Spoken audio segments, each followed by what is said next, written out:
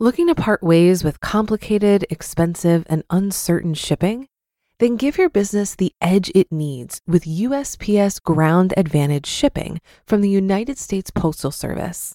Keep everything simple with clear, upfront pricing and no unexpected surcharges.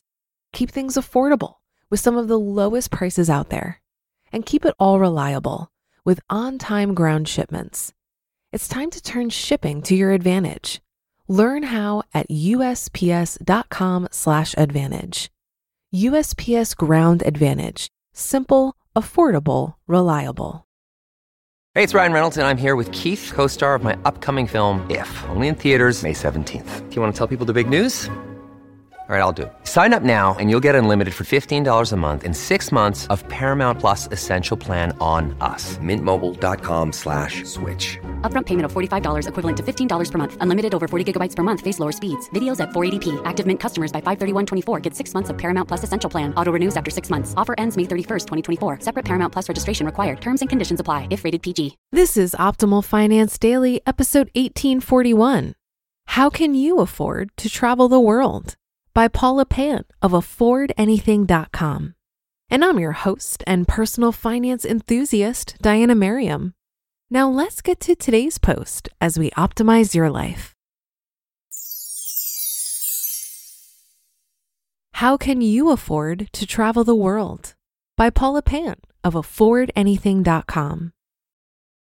Today we have a question from the Reader Mailbag, Travel Edition.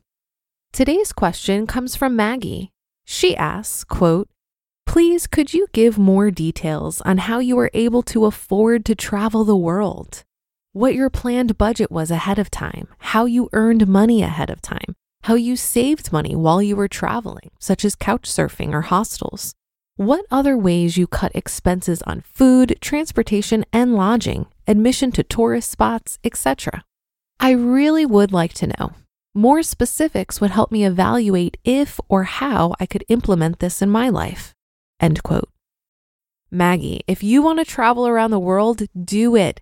People regret chances they don't take more than they regret the opportunities they took.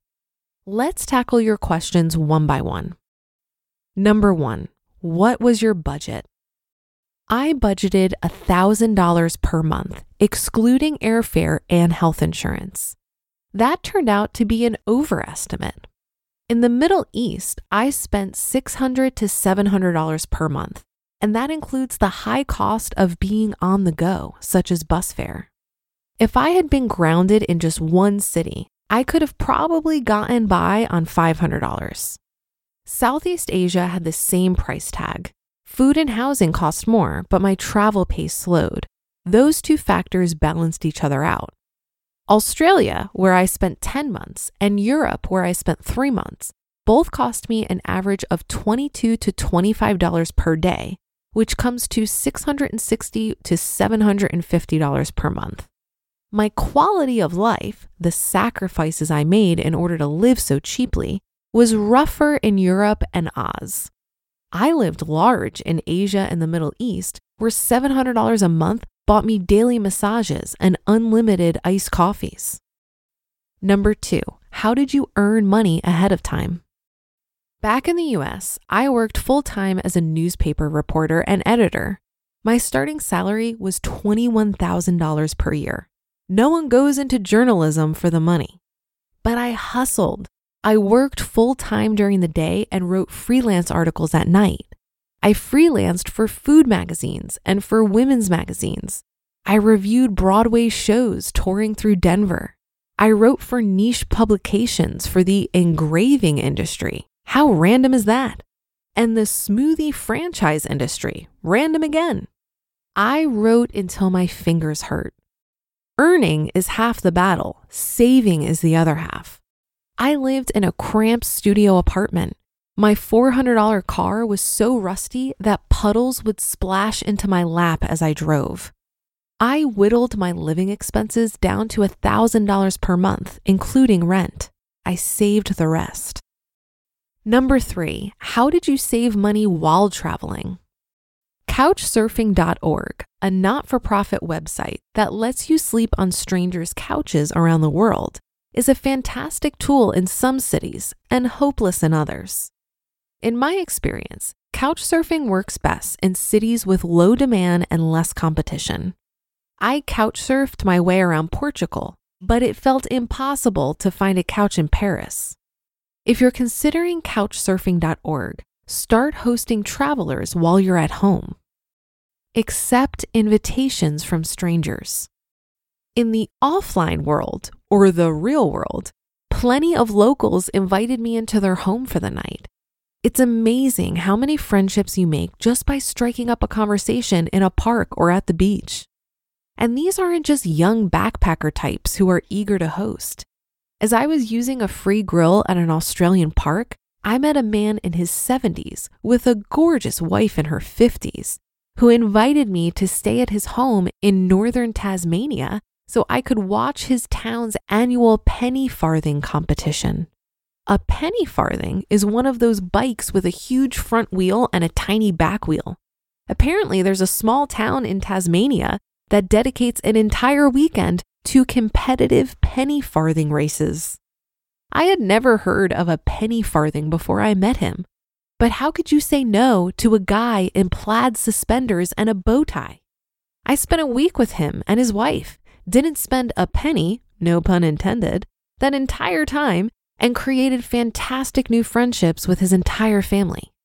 Of course, staying with people either through formal venues like couchsurfing or through informal venues like meeting 70-year-olds in a city park only accounts for about 20% of my total accommodation.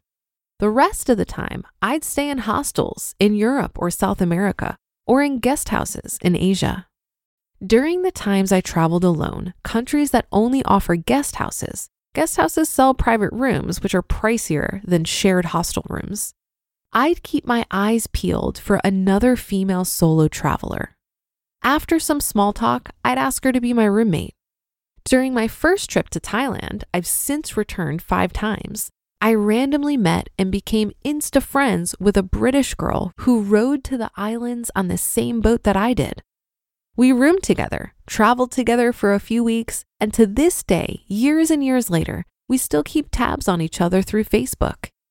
In other words, the more you travel, the more friends you make worldwide.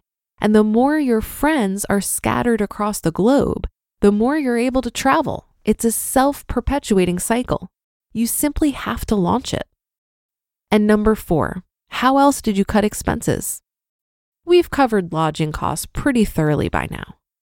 Admission to tourist spots. My litmus test is, will I regret not going here? The Taj Mahal had a $20 admission fee, and it was worth every penny.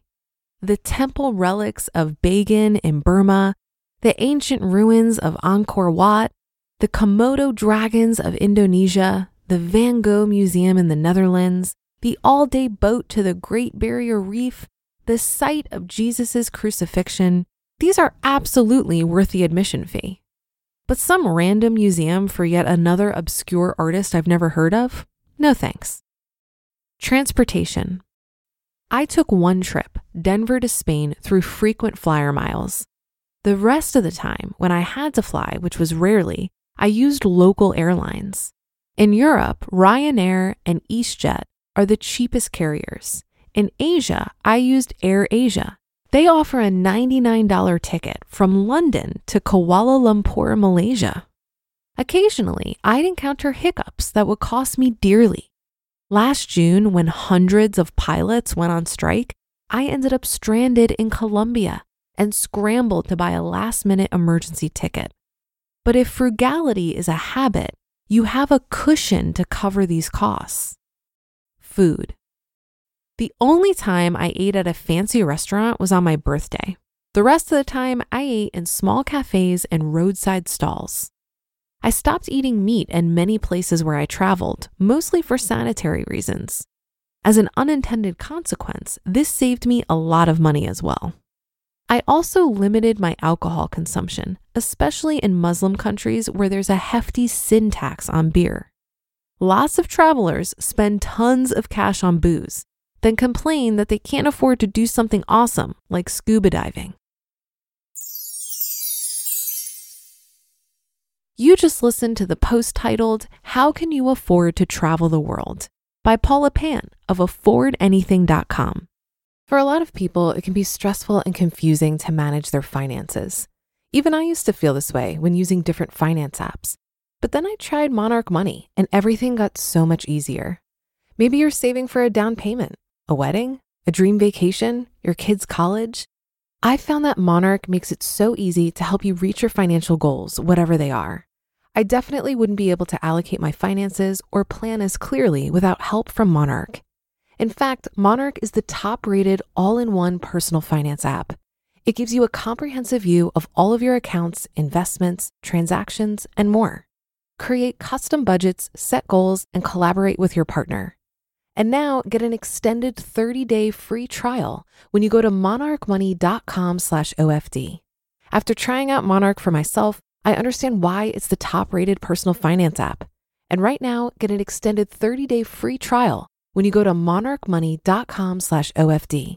That's monarchmoney.com/OFD for your extended 30-day free trial.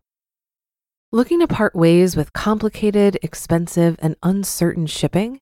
Then give your business the edge it needs with USPS Ground Advantage shipping from the United States Postal Service. Keep everything simple with clear, upfront pricing and no unexpected surcharges. Keep things affordable with some of the lowest prices out there. And keep it all reliable with on-time ground shipments. It's time to turn shipping to your advantage. Learn how at USPS.com/advantage. USPS Ground Advantage. Simple, affordable, reliable. I've always appreciated Paula's mantra that you can afford anything, just not everything. If you really want to, you can afford to travel the world, but you will need to cut costs in other areas that aren't as important to you and continually prioritize your travel goals. When you're resourceful and creative, you'll be amazed at the ways you figure out how to cut costs. I'm also a big fan of staying with new friends or friends of friends when I'm traveling. Yes, it's a way to save money, but I look at that as a secondary benefit. When you stay with a local, you get insider information on the best things to see, the best places to eat, etc.